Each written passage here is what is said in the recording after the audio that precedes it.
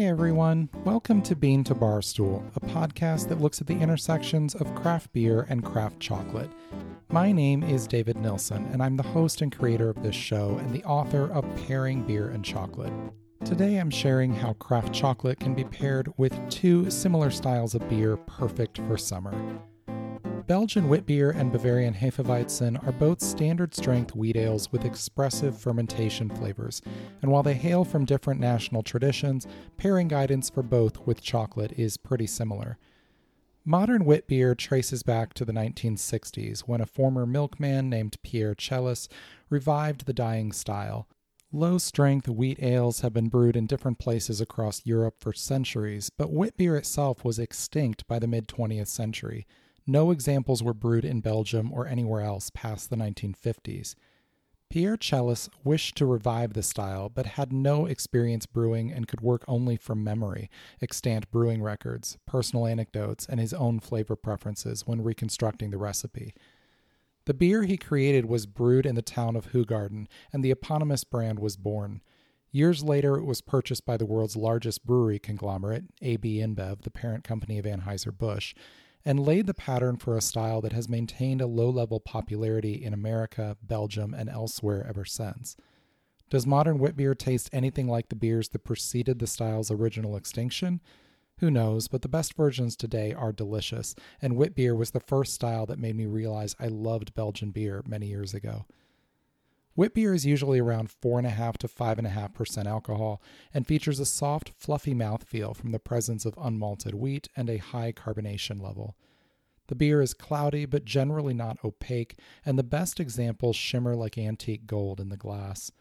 Modern Witbier is usually spiced with coriander and orange peel, spices that complement the gentle but expressive fermentation character of the Belgian ale yeast that ferments it. Expect flavors of gentle fruit, citrus, lime, the ineffable herbaceous quality of coriander, soft banana, a touch of breadiness, and the faintest note of clove or nutmeg. Great examples include St. Bernardus Wit and Vedette Extra White in Belgium, and Allagash White and Avery White Rascal here in the U.S., among many others. Hefeweizen enjoys a longer unbroken history in its homeland. Wheat ales have been brewed in what is now southern Germany for centuries. The right to brew them was, for a time, reserved for the royal family.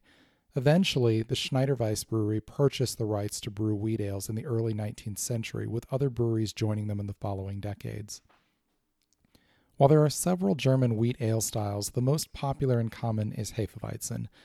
Hefeweizen is brewed with an ale yeast strain that is known for producing an ester called isoamyl acetate, which tastes recognizably of banana and is even used in artificial banana flavoring, and a phenol called 4-vinyl guaiacol, which most commonly comes across as cloves. Combined with the bready malt and wheat flavors, the beer is expressive but laid back, providing interest for the palate but encouraging another tall glass. The beer is usually a bit hazy, and its high carbonation combined with the wheat's high protein content lends a tall stand of foam to the proper pour.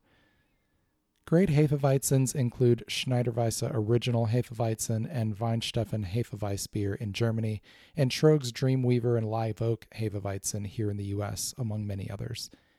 So how do we pair these two styles with chocolate? Despite the intriguing flavors of these beers, they are fairly light-bodied and delicate, and they get bullied around by bolder chocolates. These two styles are fantastic for the smooth textures and delicate flavors of white craft chocolate bars, particularly white chocolates with gentle fruit or coffee inclusions. I'll give an example with each style. Sipe Brewing Bavarian Hefeweizen from Chicago is a drier, lighter version of the style than many American examples, with light floral clove notes, quiet banana, and slightly elevated perceived bitterness. Triangle Roasters Latte White Chocolate, rest in peace, with espresso and milk provides a lovely pairing here, with the coffee providing a crisp, nutty contrast to the banana notes in the beer, and in turn being deepened by the clove spice of the beer. This is a great summertime pairing, and while I'm saddened Triangle Roasters is no more, a bar like Solkiki Yirgachev Coffee Redskin Peanut White Chocolate could similarly work very well. Mother Stewart's Witbier from Ohio offers delicate flavors of orange peel, herbal coriander, subtle banana and clove, and light breadiness in a light but pillowy body. Paired with Nostalgia Chocolate's Pineapple Coconut Milk White Bar, this laid-back beer adds a foundational breadiness to the tropical notes of the chocolate. The coconut and coriander dissolve into each other, and because the pairing is so light, even the low alcohol of this beer adds a spirituous note to the pina colada flavors of the chocolate. While both of these beers are geographically limited, you could use any well-brewed Hefeweizen or Witbier in place of these selections. I'm eager to hear what pairings you come up with this guidance, so drop me a line or tag me on social media. If you want loads more advice like this, head to beantobarstool.com and click on Shop in the menu to order your copy of Pairing Beer and Chocolate, the only comprehensive guide to pairing these two treats out there. Thanks for listening to this bonus episode of Bean to Barstool.